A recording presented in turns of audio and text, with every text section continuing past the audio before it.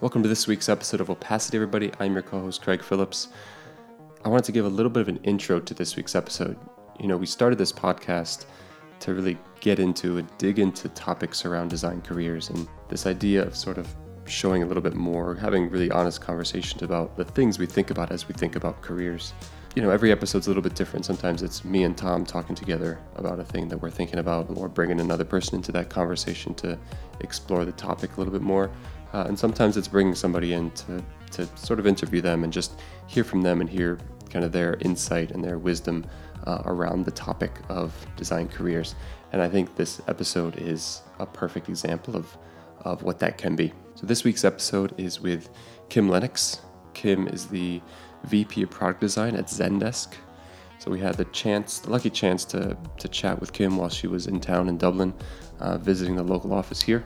Kind of have an open chat about design careers and how she's built her career over time through a number of companies, eventually at LinkedIn, then at VP of Product Design at Zendesk. So really fascinating path, and she really shares a lot about that from the very early days and up until where she's at now. So really interesting stuff. I think a lot to take away from it for people at any sort of stage or point in their path.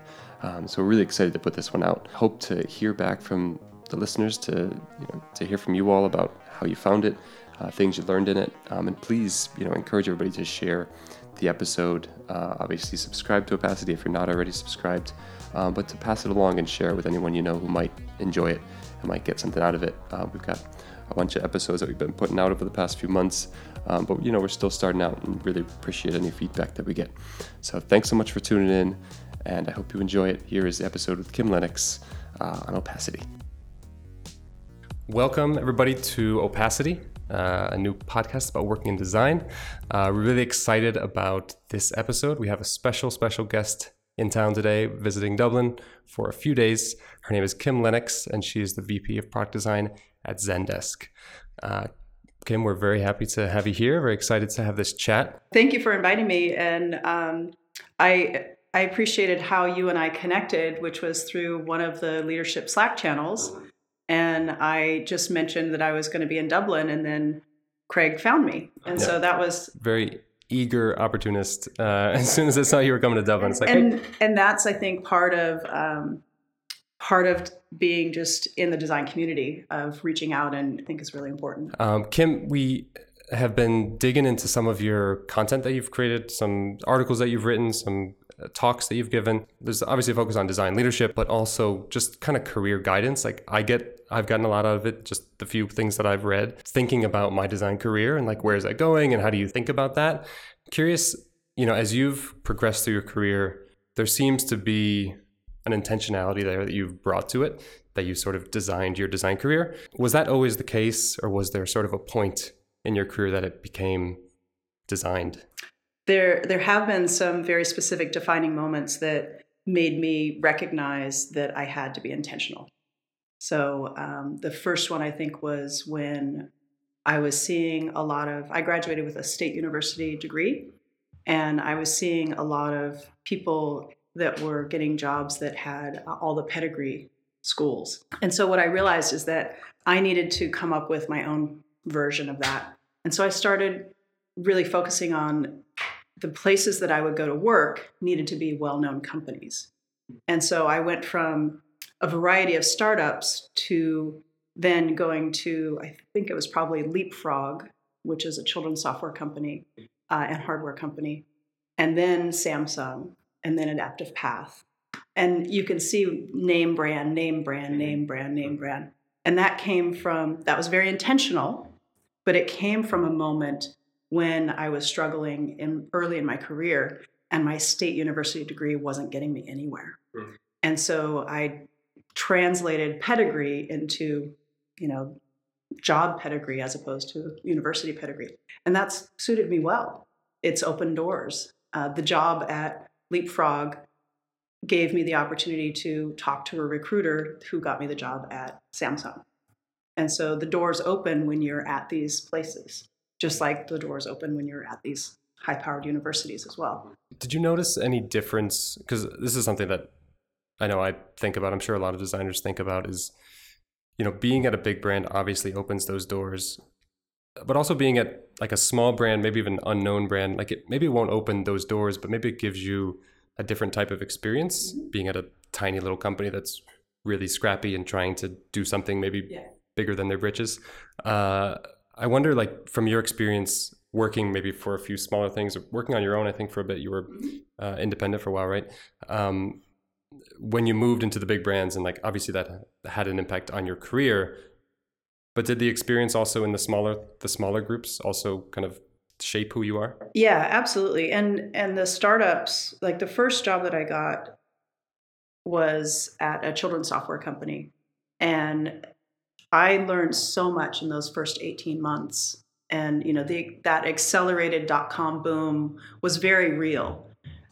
There were a lot of inflated titles, but we were doing everything. I was coding, I was creating graphics, I was doing animations, I was signing deals with our business partners. There was all kinds of different things that were going on, and I wore many hats. And so then when I went to the next thing, I had a variety of options because I had done so much.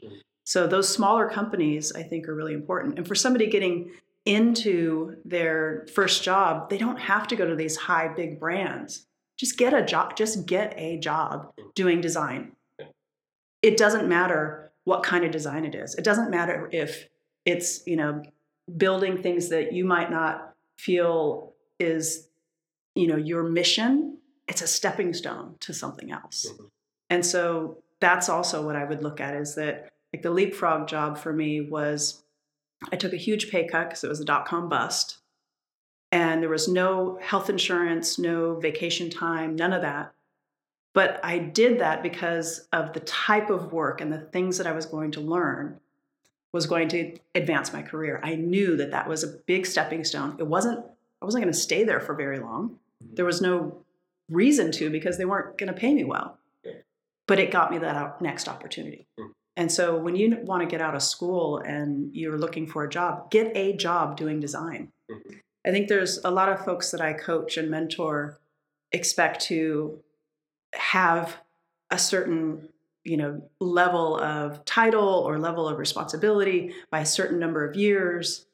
And you just got to throw all of that out the window and just look at, what am I learning next? Like, where do I kind of want to head?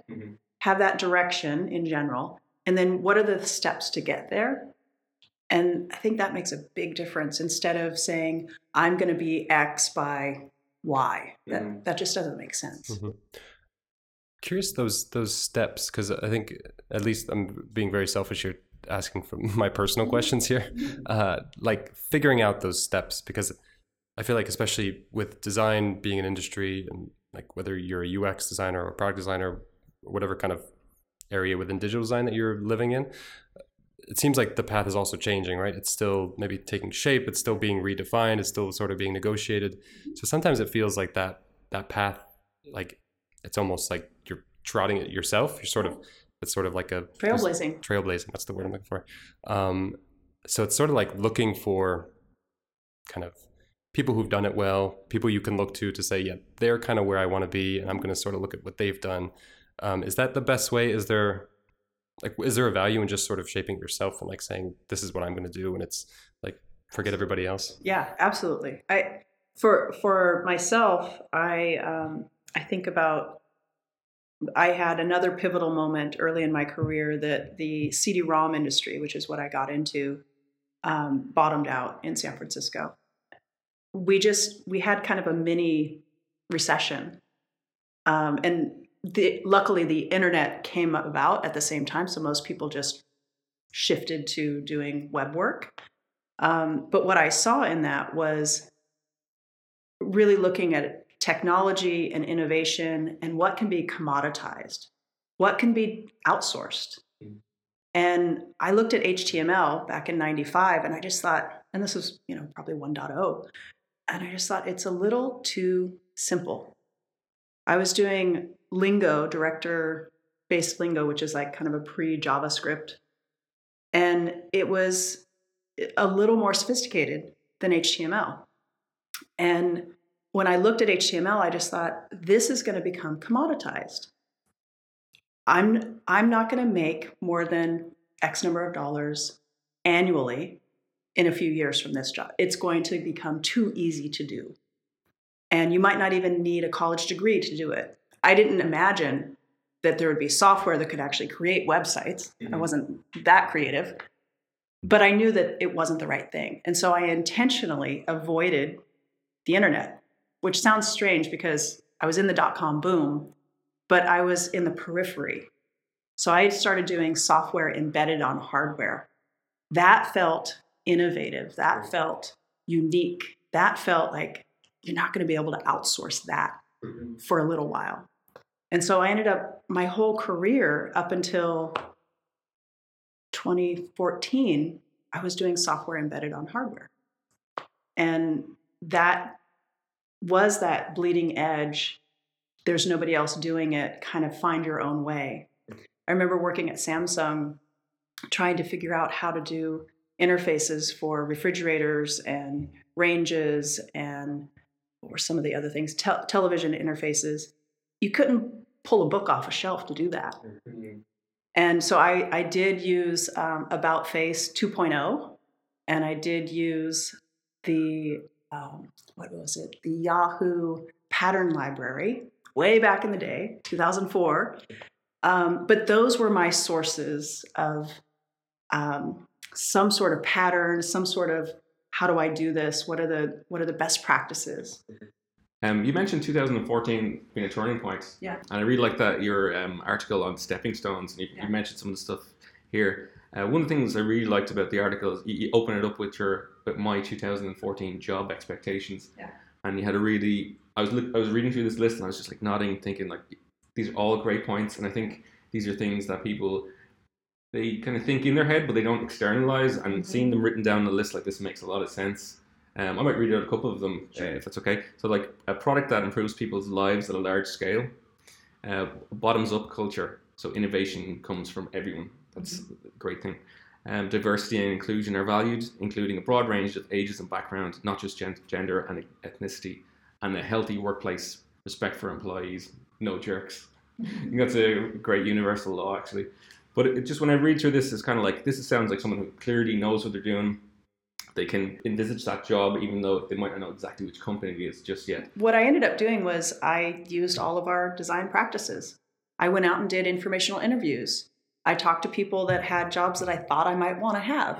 And I asked them about, what do they do? What do they like about their job? What don't they like about their job? I talked to people who would work with those people and find out about, your product partners and things like that. What are the pros and cons of working with this kind of design style? And so through that research, just like we do with design, understanding our users, I was understanding who my product partners would be. I would understand who I'm interviewing potentially. And so I was able to frame my story based on what I was hearing from my future customers, my coworkers. And so from there is when I was able to establish my design principles, which are basically my work principles. I just followed our, design process that we do. And that's how I came up with that list. And there was also other things about, certain commute time and a certain amount of money. And this is probably the third or fourth time in my career that I've done this exercise. And each time it gets a little bit better. I become a little more aspirational. Diversity and inclusion was not even on my radar probably 15 years ago. But 15 years ago, I was always the first woman hired that wasn't a receptionist. Always. Wow. And then I would always leave that company with 50-50 diversity for the design staff or, whatever team I could influence. And now I intentionally am in a leadership role because now I have power. I can actually influence who we hire, and I can make an impact on diversity and inclusion. It's really interesting to hear that. I mean, applying UX processes to other things, and I think about my struggle in trying to design my career and the time I spend sitting in isolation, trying to think about what that should be and how that's not an effective way to do it, just like it's not an effective way to do design, sitting in isolation, not talking to anybody. So it's always a good reminder to to apply the things that we bring to our practice into the other things. Yeah, and during that process, I affinity diagrammed, and I had it all on I had a large amount of windows in my office, and so I just had them up on the windows, and it took a good couple months. In 2014, I mentioned that in the article that I took some time off, and so I gave myself that time. Ate into savings, yes, like there's nobody's business, but it was totally worth it. And actually, for those folks listening that are early in their career, save your money. There is so much power that you have when you can walk into the office and say, I quit. I don't like this work environment. I don't like this situation. I'm going to go find something better. And you can't do that if you don't have a savings account to back you up. And so when I took that time off, I could afford to take that time off. So save your money, just save your money. You don't need that cool jacket or that $400 bottle of wine. Save your money. This may be a tiny tangent, but just because you mentioned kind of leaving a job, I wonder if a lot of people, I think a lot of people do think about should I leave this job? Is this job is it doing more harm than good for me in my career? I wonder if you have any kind of advice for people thinking about that. Because part of it could be, maybe as a generation, younger designers are too quick, or younger people are too quick to say, this is not working for me. I'm not getting what I want. After 6 months, I'm out of here. Or is it better to stick through? And kind of wonder, I think a lot about what are the signs that it is time to go versus to stick with it, invest in it, and kind of push through challenges to get to another side, which hopefully will be brighter. But I think it's a hard space to think about. I think it starts with interviewing at the right place and knowing what you want. And sometimes when you're new to a career, you don't know what you want. And so if you can, again, intentionally go in with, I'm going to learn. I don't know what I'm going to learn, but I'm going to learn. And then when you get there and you learn that style I don't want to do, and the way that person is acting, I'm not going to behave that way. And you're learning. You're still learning, even though it might be not an ideal work environment, you're learning. Rather than closing yourself off to it as a learning opportunity and seeing it as poor me, poor me, poor me, but seeing it as I'm learning something here. This isn't ideal, but I'm learning something. And then if you can get yourself further on your portfolio and have something that you can look back to and point to and tell a good story. So yeah, I was only there for 18 months, but here's what I accomplished. But you have to have something that you accomplished. As a hiring manager, if I see 9 months, 10 months, 18 months, 16 months, and I just think, they're not committed. They don't know what they want.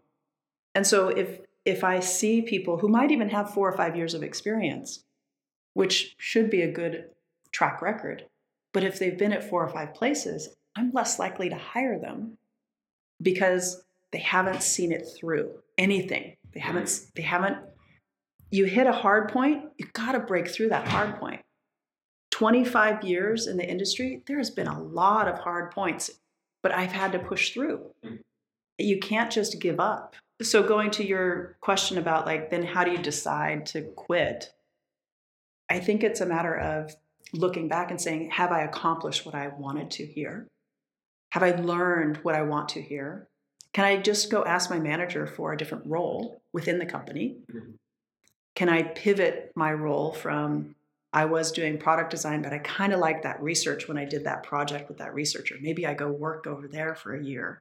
Or I didn't know I was such a great writer. I'm going to actually go talk to the content strategy folks. Or maybe we don't even have a content strategy team. I'm going to just start doing UX writing because I see the need. That, to me, is so much better than just saying, I'm going to go somewhere else. Stay within your team and find your niche. You talked in I think one of the articles about pace and sort of pacing yourself throughout your path. And I wonder if that's a bit related in terms of people, myself very much included, wanting things to come faster than they're coming. And it's well, I've been here this long. I should have been here because I'm not there. Let me look for something else. I wonder, how do you sort of advise people working under you or others that you speak to about like pacing yourself and having a longer term view? Like, how do you teach a generation to be a little more patient? Yeah, I have 9-year-old twins. I'm working on that one with them too. I think that patience with your career is hard right now because of social media. We see all the perfect world of our peers, and we see the title changes, hit our notifications of our friends getting these new titles and new this and new that, and everything looks perfect in social media. And we all know that that's not true. It can't be true. It's one side of things. And so I think just recognizing that we don't have to compare ourselves to our peers. We should just be comparing ourselves to ourselves. So if I wanted to set out and do something and I'm working towards that goal, that's good enough. If that goal was too extreme, then maybe I need to reevaluate it. When you set your goals, you shouldn't be setting it based on title. It's more about what you want to accomplish. It's more about the impact that you want to have. And I have a lot of amazing, talented people on my team, and they don't care about their titles. They care about their impact. And we're talking about my global team. How do you level set from a senior designer in Singapore and a senior designer in San Francisco and a senior designer in Dublin? How do you see that when you're sitting on an airplane going to one of those places? It's hard to do. And so my design managers are really looking at how do we level set and set those expectations.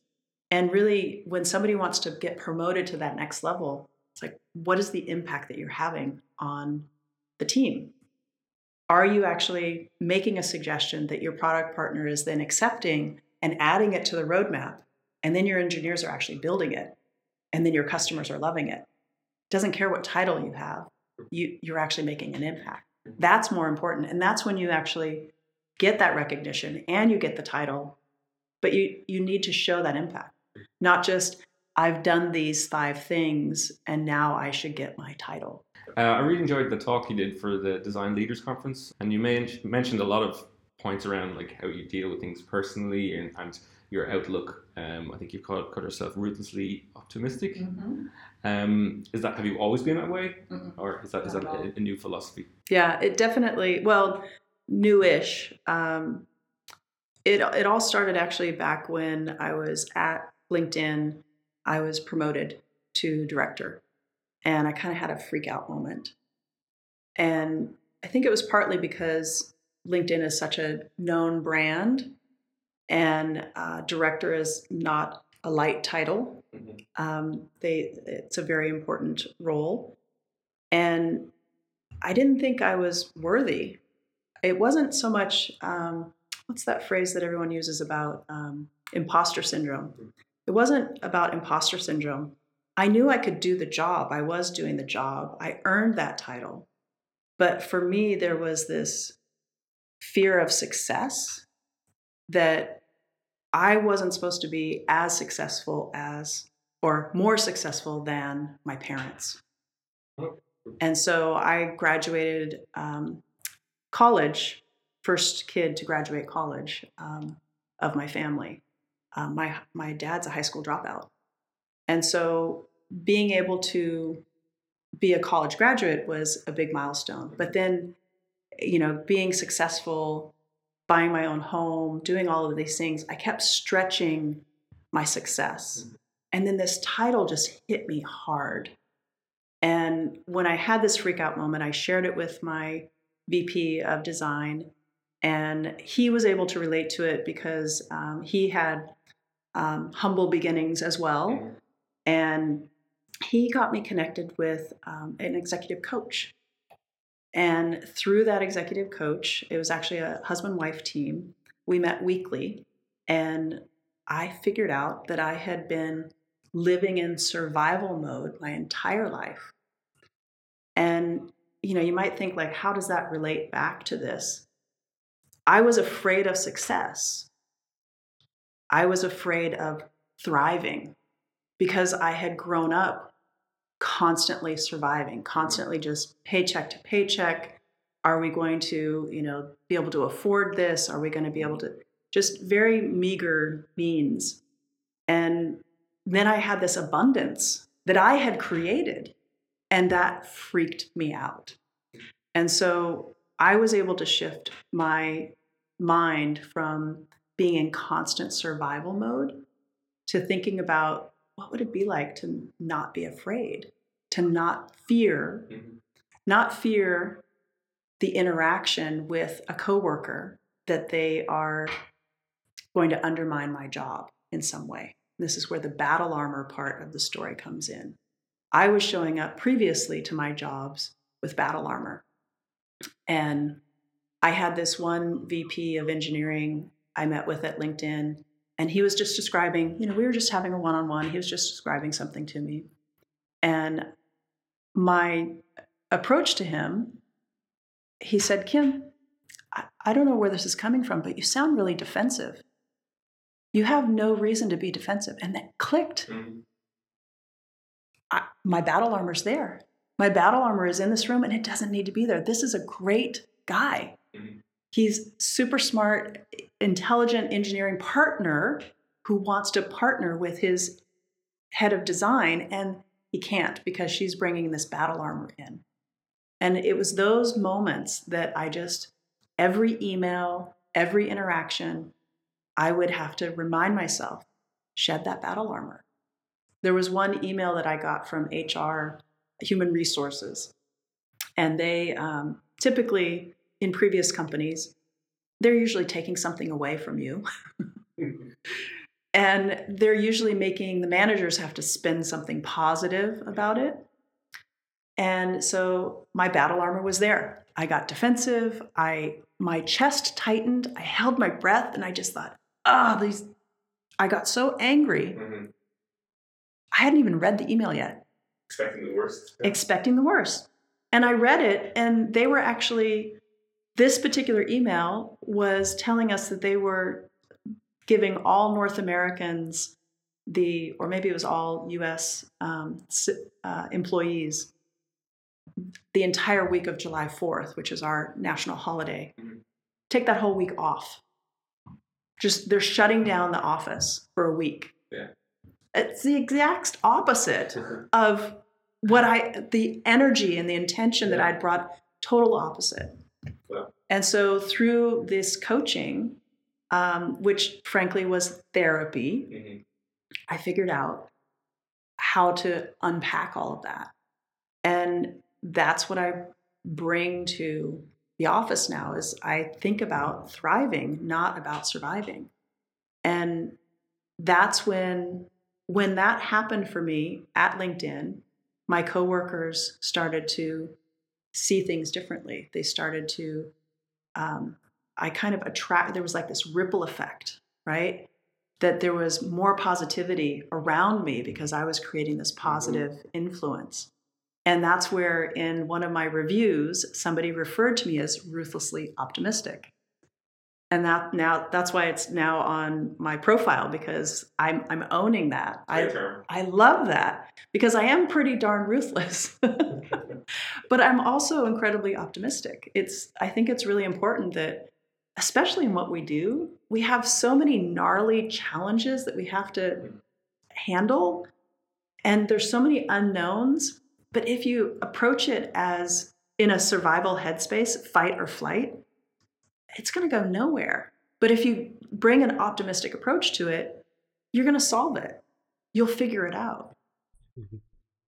It's interesting how much of our energy can be sucked into that pessimism and just kind of approaching things in that way. Like I can think of 20 stories of the same kind of battle armor thing, where you're ready for a battle at all times. Anytime this presentation is going on, I'm ready to fight for this. And part of it's sort of like, you think it's like a just war, like you think you're fighting for the user, or you're fighting for good design or something, but in the end you're just kind of hurting yourself and probably hurting the project and hurting the product and hurting everything in the end. So, and hurting the dynamic, like just the human dynamic in the office. So yeah, that optimism, that attitude, bringing that to the table is just so important. Good reminder. One of the things that I pulled out of something you said before made me think about mentorship and sort of a lot of us, whether you're on your first day in your first design job or even before your first design job and you're a student or whatever, and then as you progress through, we talk about mentorship a lot and the value of having a mentor. I wonder how much, we talk about the value, but I wonder how much people actually have mentors. Like, can you actually point to somebody this is a mentor, a consistent mentor or short-term mentor, whatever. And then there's also the coaching, kind of executive coaches. Leaders have coaches to help them think about their problems and work through them. I wonder, is there a difference between the coach and the mentor, and sort of your experience either with mentors or with coaches and the value they've had or not had? When you seek out a mentor, it's about finding somebody that can be your sounding board and can be kind of a trusted partner in helping shape your career and helping guide and help you with some tough decisions, perhaps.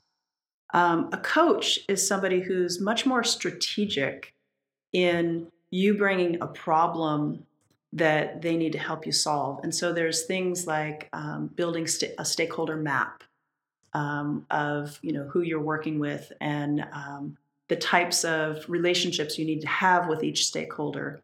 Is it a push relationship? Is it a pull relationship? What types of preparation do you need to have when you're meeting with that VP or when you're meeting with that peer? That's more of a coach. And they can coach you also in your communication style and your physical appearance and all of those sorts of things to help you, have executive presence and be able to show up in a room and not necessarily get noticed, but be the one that's in charge. There's, the idea of owning the room. The coaches can help with that. For myself personally, when I started looking for this next role as a VP, one of my mentors suggested that I create a personal board of directors, which I had never really heard about, but you can look it up. It's a thing. And he offered to be one of my personal board of directors. And he said, but I can't do it all myself. And I said, well, what is this? And he said, this is a group of people that you can text or call or email, and at any moment, they will give you advice. In the moment advice. And you come to them as, I've got this situation and I don't know what to do. Say as a design leader, you have, maybe you're doing a performance management situation with somebody who's challenged in their work. And how do you unpack that? How do you build yourself back up from that moment?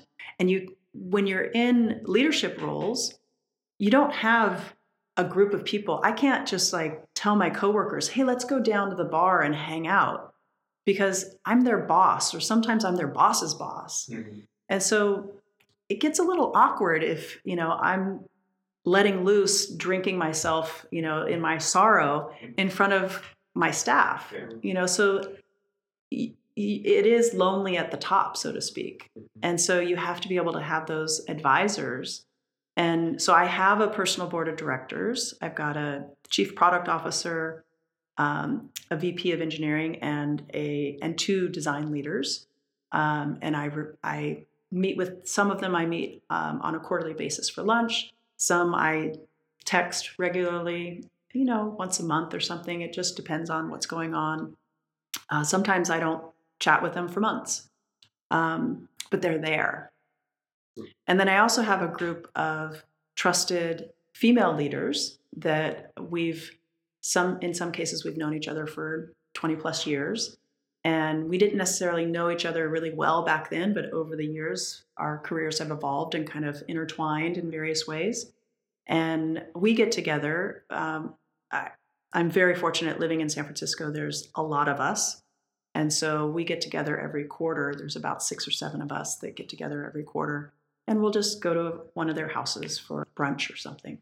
But having that is really important. And with the women leaders, I will send them a private message and just say, hey, this cool thing happened, success. And then we all celebrate the success, and they're all changing jobs and career. And so we all celebrate together. So I think that having the board of directors and this peer group has been really helpful for me, because I can't just go hang out with a bunch of my coworkers. I think that's a perfect segue into kind of talking a little bit more about your current context. I think there's a lot of interesting stuff just looking at your role at Zendesk, and maybe just to better understand for everyone listening, kind of what is that context? Because it's with the sort of distribution around the global offices and sort of how big the team is and what kind of roles sit there, and just maybe a little explanation of what that looks like. Yeah, so Zendesk is a software company that works on customer support software tools. And we started with 3 Danish founders who were in San Francisco, and they saw that customer support software was really bad. And this was, I think, 2007, perhaps, was when they founded the company. The great thing about the founders is they come from Denmark, which is deeply steeped in a design culture. And so design was at the forefront for this company to make things usable and beautiful. Beautifully simple is what they really cared about from a product perspective. And in the beginning, I think they really achieved that with the single product.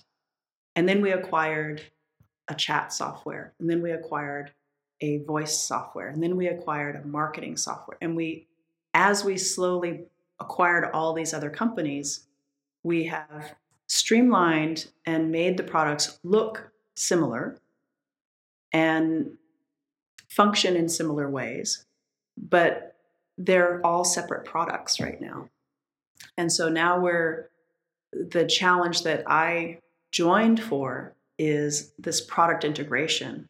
How do we have an omni-channel product solution for voice and chat and support, which is a ticketing software that really supports agents in a really robust way, but also end users who are the customers. How do we do that? That's the design challenge that got me to Zendesk. And the other challenge was a distributed team. I've got 8 offices now. We just acquired, the most recent company was Base in Krakow and San Francisco. And I'll be visiting them next, actually, on this trip. And having 8 offices with 1 designer to 10 designers in different locations has been a challenge. One of the things that we do is I try to make sure that everyone works their business hours, and we are heavy users of Slack. And so somebody may post a question on Slack, and it could take over 24 hours for a reply because of the time zones. Mm-hmm. And that's okay. I don't want somebody at 3:00 in the morning responding to my Slack message because I sent the message during my business hours. It can wait. And, we do have an occasional, I do have some team members that have me on WhatsApp, and they'll, WhatsApp me if it's super urgent. But generally, people don't work weekends. They don't work late evenings. I think the hardest one of all of the time zones is Europe, though. Because right as you guys are all heading out the door, heading to the pub, going home to pick up the kids, whatever it might be, the US is coming online. And my first visit to the Zendesk office in Dublin back last year, we were all out having dinner. And I just started seeing all the notifications come on. And we were just about to toast. And I just said, I really want to acknowledge how hard this is for all of you to not be looking at your phones while San Francisco's coming online. And that's what really made me very viscerally feel the challenge of leaving at 6. Because 8:00, between 6 and 8 p.m., you're going to get a lot of work done with San Francisco if you just stuck around. But I don't want them to. You mentioned the Danish founders and the role of design sort of in the lifeblood of the company in a bit. I wonder, was design, your role as VP of design, was there always a VP of design? was design always sort of central to, did it always have a leadership role plus a large team, or is that a newer development? Yeah, it's a great question. The founders ended up, I think that it might have been their first brand designer was our chief creative officer now. He's been there 9 or 10 years. His name is Toka. He's also Danish. And they had worked together at previous companies. And he started working on their brand work. He started working with their product designers, and very small, like 3 or 4 designers total in the entire company back then. And over time, Toka just continued to expand his role, and now he has a staff of, between brand and product design, around 100 people in 9 offices, because we also have a London office for the brand team. And Toka's influence is in product design, brand design, but also employee experience. So when we go lease an office, his staff goes in and does the interior design. And so you visited our office. It's beautiful. It's amazing. You can find videos of it and whatnot online. And that's the design team. It's very design-led. Any kind of specific challenges that you're working through right now with the team, with design, with anything? Like, what's front of mind at the moment for you? I mentioned about the product integrations and the distributed offices. And what I noticed when I started traveling around meeting the different teams was that each team functioned very well in its own location. But what I wasn't seeing was product integrations going really well. And so within a few months of arriving, I decided I really needed to get the teams to think about the product experiences, not about their features. They were very feature-driven and roadmap-driven around their own little world. And so what I tried to do was observe when I first arrived, and then when I would meet with a product executive or an engineering executive or with the designers in one-on-one conversations, I would bring up some challenges that I would see, some product integration challenges. And I'd say, well, is this an agent experience that we're talking about? And then I'd have them, share with me what they were thinking was the agent experience or the end user experience or the admin experience. And I would hear that admin experience is being designed in San Francisco and Melbourne, or the agent experience is happening in 3 different offices. And so once I started hearing that, then I started to shift the conversation with my product partners, the VPs that were running the teams. And I would say, do you want me, I'm new here, do you want me to fix these things that I'm seeing? And like, yes, absolutely. So I started getting the mandate. And so by August, I arrived in February, and by August we had an annual retreat where we brought all the designers together, and we went to Los Angeles, and 50 or so people, and I introduced the concept of the experience mindset.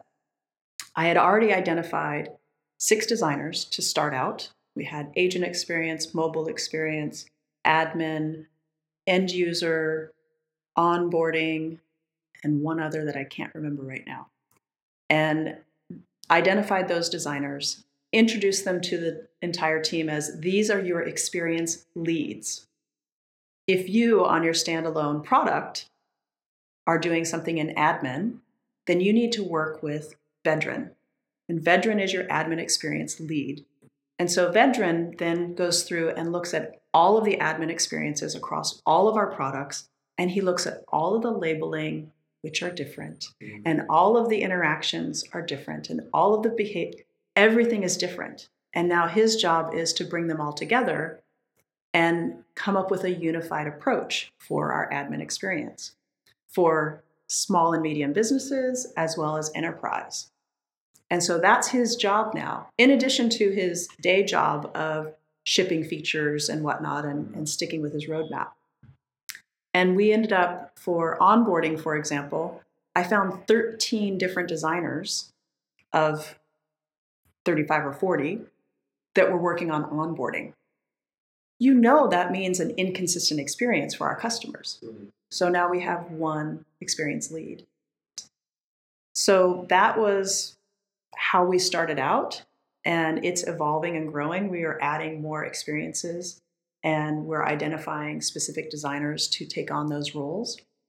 And what's great is our product leaders are somewhat aligning towards this. We have one general manager, VP, who is running the end user experience products out of 2 different countries, but he is overseeing those. That's how we're making an impact. The other big thing that I noticed when I first arrived was designers were designing around engineering constraints. Not always, but often designing around engineering constraints because it was easier for engineering, but it would create friction for the customer. And so what I mandated, my mantra, is design the right thing, design the thing right.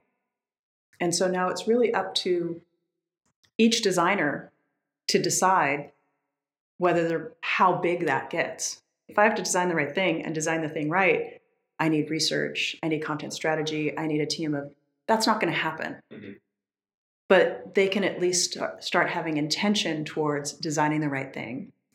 And they can start having conversations with their engineers and their product partners, and not just designing a particular feature on top of another feature on top of another feature, which creates Frankenstein interfaces.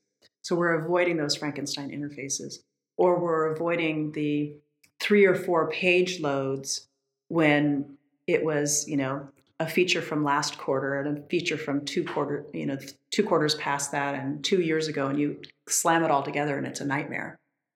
Redesign it.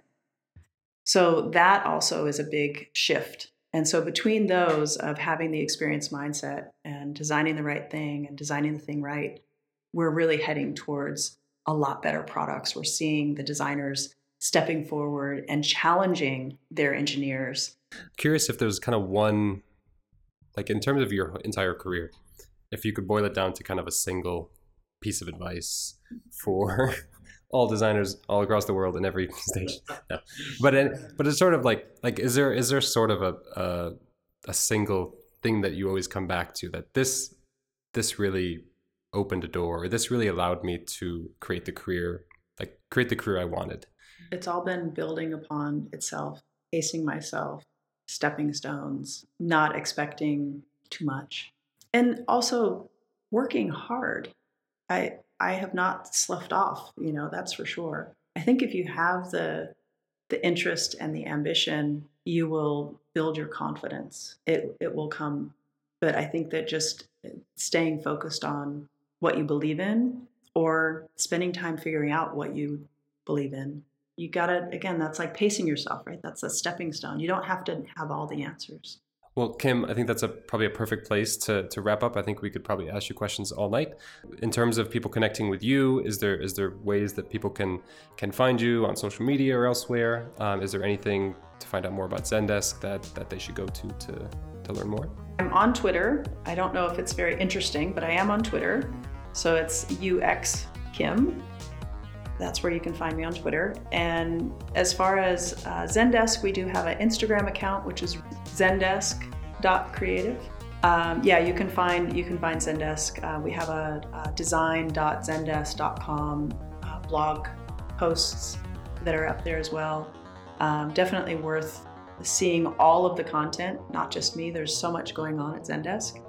And we host events in lots of different offices around the globe as well. And yes, we are hiring product design, front-end engineers, product management, content strategy, user research, everything. Well, Kim, thanks so much for joining us. I really appreciate it. Hopefully another time you're in Dublin, maybe you can come back and we can have round 2. Sounds good. Cool. Thank you. Thank you.